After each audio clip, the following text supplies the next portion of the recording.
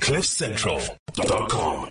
One of the most recognizable British actors is a guy called Ben Miller, and we're about to talk to him. He's best known perhaps for starring alongside the brilliant Rowan Atkinson in the Johnny English franchise. If that doesn't tick the box for you, then you probably know him as Detective Richard Poole in the popular BBC series Death in Paradise, which is currently airing in South Africa. And he was the patriarch in Bridgerton, which is, that's just a worldwide phenomenon. The Secret Gambler, of course, Lord Featherington. And those are just a few of the things that Ben has done in his incredible career. It's a great pleasure to welcome you to CliffCentral.com. Ben Miller, how nice to see you. Hey, great to be here. Thanks for having me.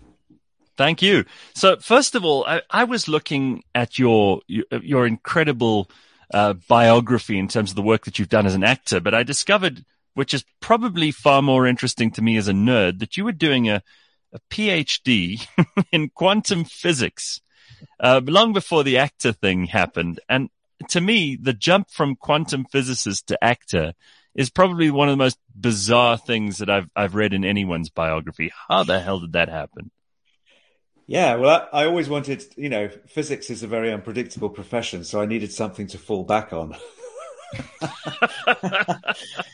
Yeah, I just always loved physics, It's just one of my things. I've always loved science and physics. I guess I'm a bit of a nerd as well. So, so that's what I wanted to study. And I just started a PhD. I wanted to do physics research, and I started my PhD at the Cavendish the Cavendish Laboratory is the laboratory attached to Cambridge University, right, where I did my first degree, and also I did my PhD. And yes, that's where the famous Henry Cavendish discovered a whole lot of chemical elements. It may be. It is. I wouldn't know, but I'm not entirely sure what Henry Cavendish did. I know J.J. Thomson discovered the electron there. Well, little things like sodium and potassium and some fairly important building blocks of the world. So I'm thrilled that you have that connection too. The last thing I expected this morning was to learn some facts about Henry Cavendish. Sorry. That's great. Yeah, that's brilliant. We're both nerding out here a little bit, but I just love the fact that even, if you have some kind of understanding of this stuff, and you obviously have more than just some kind of understanding of it, because people like to throw around terms like particle physics or quantum mechanics or any of this stuff. They throw it around and then they expect not to be challenged on some nonsense that they read on a bubblegum wrapper or something. Yeah. And then someone like you, who they go, oh, he's an actor. And you say to them, actually, I'll talk to you about quarks and how the charges move around inside that. And they shit themselves because they're not entirely sure they were prepared for this discussion. To be fair, there's not a lot of discussion of quantum mechanics on the set of Bridgerton. We didn't get into quantum chromodynamics. Oh, wow. Wow. Well, okay, let's just start off with, which is the quantum chromodynamics is of course the study of the interactions between quarks or quarks. Is it quark or quark? Quarks, quark. I can never figure it out. Even that's a subject for some controversy. But I love the names for them. There's the up, down. There's the charm. And there's strange something else. Strange and charm. What great words to describe things. Top and bottom, can also be, which I prefer, truth and beauty. They used to be called truth and beauty, and it's sort of changed to top and bottom, which I don't think is quite as lyrical. Now that's something you could discuss on Bridgerton, of course. Yeah, exactly. Yeah. Lots of tops and lots of bottoms. Circle. Yeah. That Bridgerton has just been a runaway success. Now, I'm sure that you're also, having been schooled, no doubt, in English history, you're acutely aware of the fact that Bridgerton is mostly fantasy, but there's this amazing thing about period dramas and period fiction, which people just love because the success of shows like Bridgerton, like Downton Abbey, the idea that we could cast our minds back and create these amazing and intricate and very personal universes for people who lived a couple of 100 years ago, and do them in these places which are still there. They're still extant, and they're probably still some of the families that were around in 1700 that inhabit some of them. It's great to have that to draw on. You must have had a lot of fun playing with those characterizations and the period stuff, because you can be a little bit over the top, but you can also have, some deep understanding of the history there too, which can infuse it with quite a lot of gravity. Yeah, it's very interesting. I mean, one of the things I did was, the National Portrait Gallery has an online resource. You can go on, you can put it in any year and you can just dial up portraits from that year. And it's really interesting. That's the first thing I did, is I went and just looked at portraits, that had been painted in 1813 when the show was set. It was very interesting, actually, because London society was very diverse. That's one of the things that really surprised me. I expected just to see lots of white faces, which is usually what you see in costume drama. And it wasn't like that at all. There was because of course people were traveling the globe. There was all kinds of, the slave trade was at its zenith. There were a lot of, London was a very diverse community. That was the first thing that surprised me. It was then digging in a little deeper and sort of learning a bit, because we have this thing that, the Georgian period, don't we? Which to me is, that could be any one of a number of Georges that the Georgian period belongs to. That's kind of interesting to learn about George III. And of course, then I thought, oh, hang on, I know this story, the madness of King George III. I know this story. And that's, of course, why it's called the Regency period, because there was a regent at the time, although Queen Charlotte was basically calling the shots. So it's kind of fascinating. And when you're doing the show, there's a historian on set with you, and you can go and ask them any questions. So just before you can say, you can say anything. It can be from a question about costume, or did people smoke? It can be a question about absolutely anything. So it's fantastic, the detail you learn when you're in a scene. I find it really, really. I find it just. So, Ben, did you draw any direct inspiration? Because your character there's a bit of a Beau Brummel quality to him, and he was, of course, a real chap at the time who was also involved in lots of gambling and peculiarity. There's the regent himself, George IV later, who was a real, he was a big spender on all levels, and also a profligate gambler, and not necessarily the sort of guy who you'd entrust the nation's finances to. I think it was the Duke of Wellington who had to curb his spending a number of times on things like Windsor Castle. But did you take some of those real historical characters and just kind of thread parts of them into, I need to understand your process, because you're so damn good at it and you make it seem so effortless on screen. That's very kind of you to say. Yes, one of the things that fascinated me about that time was the double standard. We all have a double standard, don't we, really? We have how you're supposed to behave at a wedding, and then how people really behave at a wedding. And the thing about this period is there was tremendous formality, but at the same time, there was, gambling was huge. This is when, as in the show, this is when, as they call it, the fancy boxing takes off, betting. There's gambling and, prostitution are the chief pastimes of these men who sort of have this very kind of formal show, and then this completely, off the hook behavior. Well, there's also, they used to publish those tremendous, I think they were Punch cartoons, but a lot of other stuff was pretty pornographic at the time. And that was probably the beginning of so much of what we now see on the internet as being, the day trade of social media. And it all started in that period. It was really the beginning of modernity in some ways. It is. It's the beginning of, celebrity, isn't it, to an extent? Because this is, newspapers are taking off for the first time. Right. Well, not for the first time. It's not the first time we had newspapers, but it's the idea of scandal sheets and gossip, and the currency of that. That's the scandal sheets. This is when they start. And that very much, that's the seeds of social media are there, aren't they? Yeah, but I mean, I suppose to your point, I think I think it is really it's useful to learn as much as you can, but I always just try and find the character inside me. Do you see what I mean? I try and find those bits of me that are like the character and focus on those really.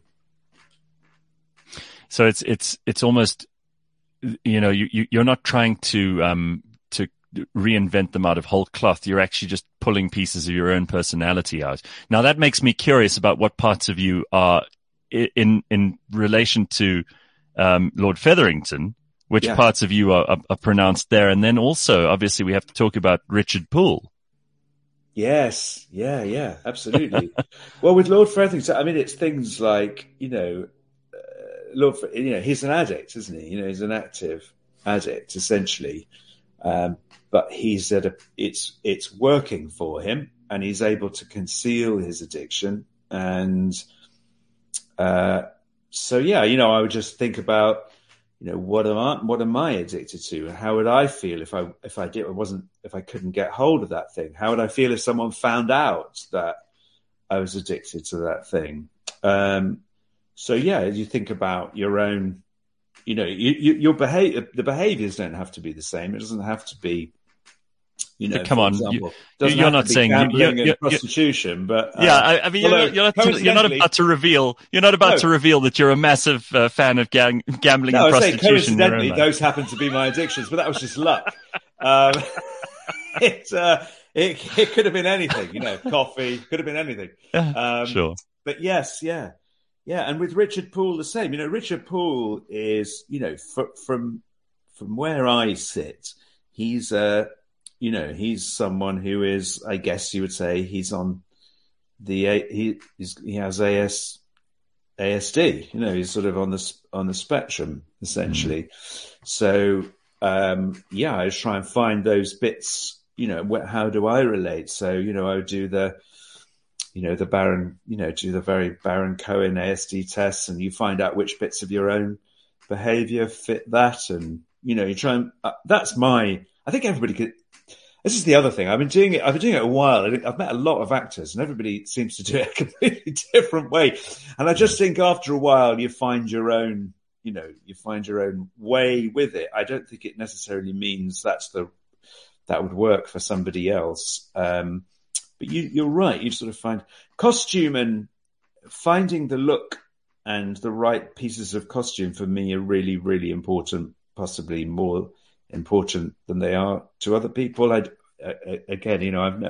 You never really get the inside information on how other people exactly do it. But as a director, I know that when I'm working with actors, you have to kind of try and figure out how each of them, just try and understand a little bit about each of them are approaching what they're doing, and try and be helpful to all of them. And what you come across is the fact everybody seems to have a completely different idea of how to go about it. But for me, costume's really important. So finding Richard Poole's suit, I have worked a lot with the same guy, with the same tailor on a lot of so Professor T that I'm doing at the moment, I work with the same guy, and it really, really helps. It really helps to have a long process of, you're going back and you're trying, and he will cut things and you'll go back and we'll change little bits, and to get that right really helps me. That's a really interesting insight, and something I haven't heard from an actor before, about inhabiting the costume and then finding the character in that too. Yeah, it's probably the wrong way around. I think a lot of actors probably downplay that because maybe they want you to. Oh, hang on. I lost you for a second. It's all going on in their heads, and they've mastered some kind of incredible way of just tapping into these alternate consciousnesses. It must be a really thrilling experience. And again, very few actors in the world get to do this, to work on these high budget productions. I mean, you filmed Death in Paradise in Guadalupe, right? And to be on these extensive sets, these incredible locations, to work with obviously the people of the caliber that you work with. It must be quite a thrilling experience. I mean, many actors are, stuck in kind of low budget soap operas and will never experience that. The fact is for you, it's probably a bit of an adventure too. Yeah, I love it. I mean, I love working on studio projects, essentially. Yeah, I find that to begin with, at the beginning of my career, I found working with studios slightly, it's challenging because there are more,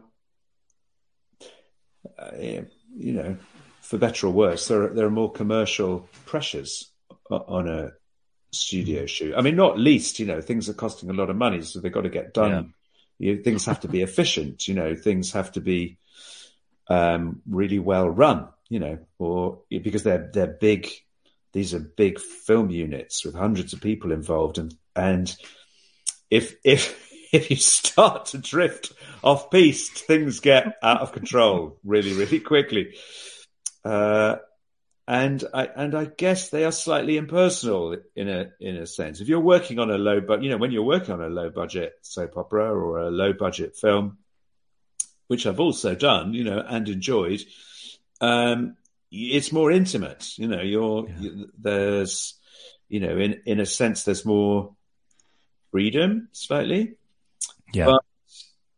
But I love the idea of, I feel like if we're making things, what we want, I just want to make things for a wider audience. I want to make things for a wide audience, and I like the idea of trying to find projects and characters that are universal, that we can all relate to.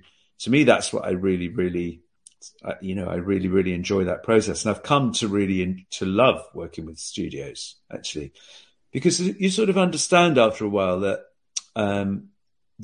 even the people in the people in the studio is so big that they don't necessarily,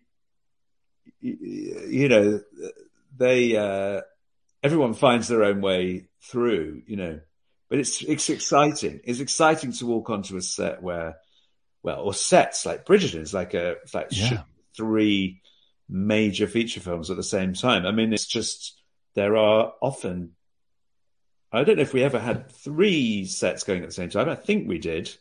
Mm-hmm. We certainly often had 2. There would be 2 directors working simultaneously on different sets, shooting different parts of the project. And that scale it's very, very exciting. You can't not be excited by, absolutely. The power of the engine, behind the show. I'm also curious about the pressure of it, because it's always astonished me how actors can learn complicated lines and monologues. I mean, this even goes to the world of theater, which I really have enormous respect for people who are able to, reproduce and to copy and paste this stuff into their heads. I mean, I can't remember 3 lines if people ask me to record it. Do you feel a lot of pressure to deliver? And have you ever got to the set and thought, oh my God, I'm woefully unprepared. I think I might just be in trouble today. And something, because again, as you said, the commercial pressures of some of these recordings are quite enormous. And the more takes they have to do with you, the more they eventually probably start to look at you askance and with a lot less awe and sympathy and perhaps some irritation. How does that work from your point of view? Well, the answer is yes. I have been on a set and felt unprepared, and my answer to that was I learned pretty early on, that wasn't the way to do it, that you need to prepare a lot, you need to prepare a lot. And so, I've got a routine that I go through for learning lines. I've learned, I've discovered ways that for me help me learn the lines, and I'm trying to get I feel like you haven't even started until you know the lines backwards. You haven't even you can't really do anything. When I'm on the set, I don't want to be, I want to have left that period way behind. I want to know I want to learn your line. I'm going to learn my lines and your lines, and I'm going to learn the direction. I'm going to talk to as many people as possible. I'm going to try and figure out how the scene is being shot.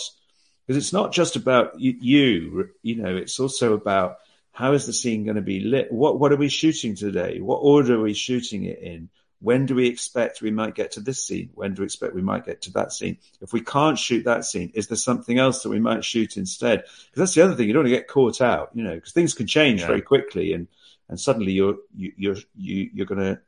So you've got to. It's very interesting, actually. Yeah, it's a very interesting point. I mean, it becomes about not just the lines, but it's also so many other things that are going on that day, and you can't.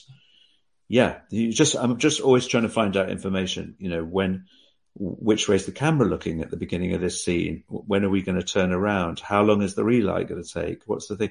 So the more information you have, the more preparation you have, the better you can pace yourself is another thing, because they're long days. You're getting up at like 5 a.m, filming till late at night. We as the audience only see the finished product, and we only see what looks really good or what looks right for the story. And we don't know about all of this stuff. And a lot of people have this very jaded idea that acting is all just really glamorous and any old drug addict can come along and, as long as they deliver the lines, because there were always stars who seemed to do that. They made it look easy, but that doesn't mean it is. And very often in these shows and in these monstrous productions, it might not even be you. Someone else lets the side down and you have to compose yourself.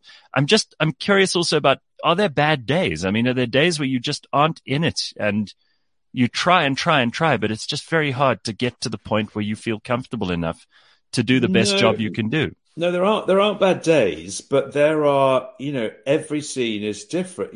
Every scene you're going to shoot is different. And every scene that you might do. So for example, maybe the scene's got to be funny. So that's really hard. There's all kinds of technical things you're going to have to get right for it to be funny. Maybe it's a very emotional scene. Maybe you're going to cry in the scene. So how are you going to prepare yourself for that? Are you going to try and hold the emotion in? Are you going to show your emotion? I think it's simple things as well. Like if we were doing a scene together, who wants to go first? Because generally what happens, the way a scene is shot is you shoot one way, you light one way and shoot one way, and then you have a period where the whole set is relit and you shoot the other way. So generally you either go first or second in a scene. You're either the first person and you'll be on for an hour and a half, you'll be doing your lines and the other person will be off camera, and then things will switch around and you'll be off camera and the camera will be on the other people in the scene. So that's another thing. Do you want to go first or second? And this is a conversation you can have with the director. You might say, look, the way I feel with this, I just feel that I want to be a bit more spontaneous in the scene. So if I could go first, that would be great. Or you might say, I want to be just so relaxed. I want to be really holding in all my emotions. So can I go second so that I'll play it off screen with emotion, then I'll hold that emotion in when the camera turns around. There's a lot of, like I say, there's a lot you're working with.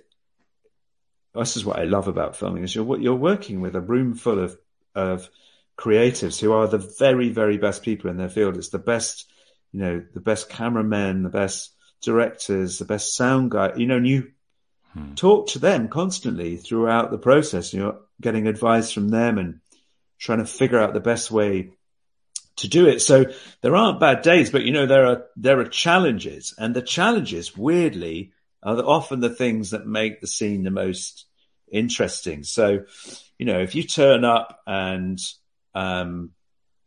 whatever it is, there's blinding sunshine in your face when you're doing your bit of the scene and you can't see, you think, well, what am I gonna do that, what am I going to do? How are we going to use this to help the scene? And you might think, well, in real life, people hold their hands up when the sun is up. So maybe I'll just, and I've I've done that in shows and just said, okay, well, I'm going to hold my hand like this. It's bright, and I'm not going to pretend it's not bright. Do you know what I mean? It's trying to think how can I make this look natural? I promise I'm not trying, and I hope you don't think I'm deconstructing everything here to try and break it apart and find some formula for what works in comedy or in drama or anything else. Because I don't know. I'm not an actor, but it is fascinating for those of us who are not in the business you're in to know things like the fact that they light the one side, record that side of the dialogue, and then do an entirely different setup. I mean, most of us don't think that way. We see the show only in its finished form. Can I ask you about Professor T for a second? Because this criminology, the true crime stuff, which is so popular, and solving crimes and all of that stuff, this is probably one of the most popular genres in the world and has been for years now. I mean, I don't know how many CSIs there are, but there must be 500 of them by this stage. And people can't get enough of this stuff. And to develop a character who's interesting and eccentric as a criminologist, I hope you don't mind me saying this, and I'm not sure whether you like or you consider it a compliment, but I think of Hugh Laurie in House, and I think of you and Professor T, and there's something just on a level above the obvious with those two characters, which I find really alluring and interesting, and it makes the whole solving of crimes and solving of medical problems that much more interesting. These people are so real. Yeah, and I love House. I just think Hugh Laurie's. I mean, I just have always loved everything he's done. And funnily enough, he started in comedy as well. doing sketch shows. He also worked with Rowan Atkinson, as you did. He did, yeah. And I've been lucky I've been directed by Hugh in a short film that he made. And I remember sort of sitting with his car. So I was quite young, sitting this. I mean, I don't know how much older than me he would be, but it's probably between 5 and 10 years, something like that. But he was kind of very much a kind of leading light. And I was in this short film he directed. I was so excited to be in this film, which also incidentally had Rick Mayall and Adrian Edmondson in it, and had some amazing actors in it. And I remember saying to him in the car when he dropped me off at the station, I said, "Hugh, what do you think I should be doing?" Do you know what I mean? Because I love, what would your advice be? And he said, he said, I don't know. Maybe you should be doing that sort of leading man stuff. Anyway, tally ho. And I thought, wow. And it was a real... That's great. I mean, he won't know, but that was a huge boost to me. Do you know, I was thinking, okay, yeah, maybe I should give that a go. I think what House and Professor T have in common is there's a certain kind of authenticity to them. They are... there's a certain level at which intelligence is a sort of handicap, right? I mean, it's great. You can be sort of incredibly perceptive about what might be causing some mysterious ailment, or you might, like Professor T, almost instantly be able to tell who's committed a crime and how they committed it. I think. Aren't they all descendants of Sherlock Holmes? Yeah, exactly. Yeah, and the you're absolutely right. The archetype of all these is Sherlock Holmes. It's like the really, really intelligent sleuth who is absolutely bloody hopeless with people. I mean, and it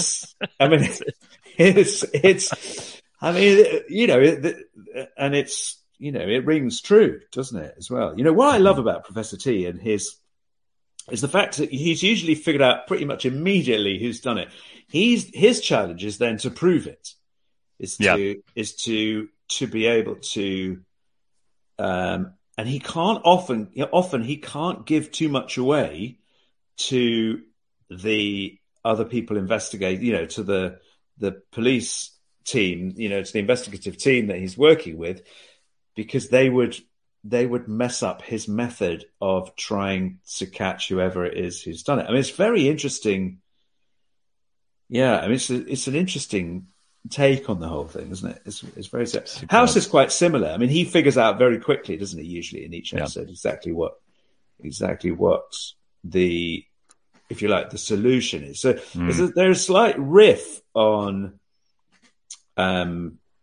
They're a slight riff on Sherlock Holmes, but there's a lot of DNA in common, isn't there?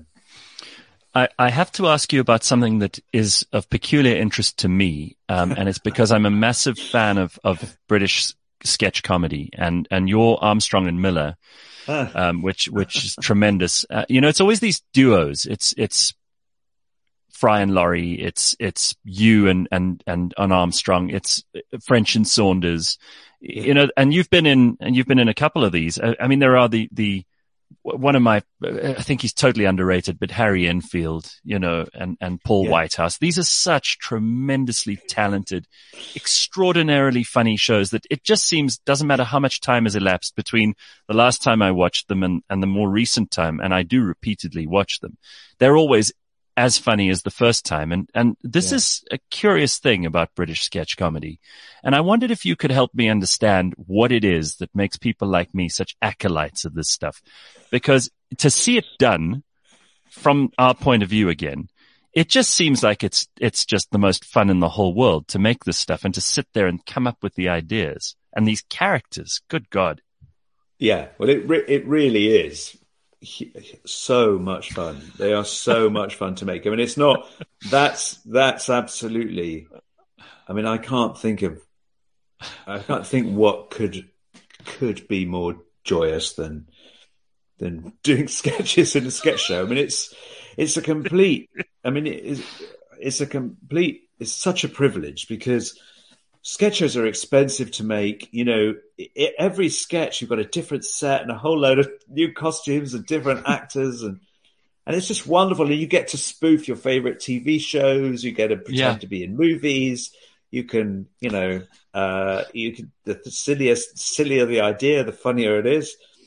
They are what I figured out, or what Alexander Armstrong and I figured out eventually was that making a sketch show is like making muesli. So what you do is you decide, okay, we need some currants, we need some rolled oats, we need some nuts in there for flavor, we need some berries, and you think of as many different kinds of joke as you could, as many different kinds of sketch. In other words, they sort of thrive on variety. And the more different you can make the individual pieces. So you try and have some things that are incredibly short, some things that are really long. Mm-hmm. So each time when you're watching the show, you're never sure whether the thing is going to last 2 seconds or it's going to be 2 minutes long, whether the joke is going to be right at the end, or, you just never know what's going to, that's the idea, is to try and put the audience in a state of surprise constantly. So that's why I think they endure, is they are, everything about a sketch show is designed to surprise the audience, to it's almost to establish a rhythm, then break the rhythm, then you're going to have a visual sketch, and you're going to have a verbal sketch, and you have something long, something short. You're just trying to make muesli, trying to make as many different ingredients as possible. And then when you put them together, you pour on the non-dairy milk of your choice. Yeah, gluten-free, whatever it might be. Gluten-free almond milk or whatever it is that you want. And then you have something that really is really, really satisfying. None of those things individually would be satisfying at all. A whole load of very short sketches. Maybe the Fast Show is a bad example. But that's what we figured out. So I think one of the reasons I love Monty Python is I'm constantly surprised, and Fry and Laurie as well. It just and also there's that element you think they can't do that. And they do. They do. Well, I'm very aware of your time here, and there's just one last thing I'd like to know, because comedy is something that you're just really gifted at, and it's something that very few people can do effectively. And the subtlety is sometimes, the thing that people don't always get right. But do you think that comedy's in any trouble in a very politically correct world where we see increasingly that people are more careful than ever to not step on toes, and where everything is considered to be, moderately offensive to someone? And if you're offensive to the wrong people, you might just not make it through the production, let alone the day. Does that ever enter into your concern, especially because, it's probably outside of the scope of being in trouble for things like Bridgerton or Professor T or any of that stuff. But when you're creating your own thing, you think we could still make that stuff now? Yes, I do. And thank you. Thank you for your kind, comments. I love comedy, and I think comedy is really important. I mean, I'm one of those people, slightly tedious people, who think comedy is an art form. I don't think it's just.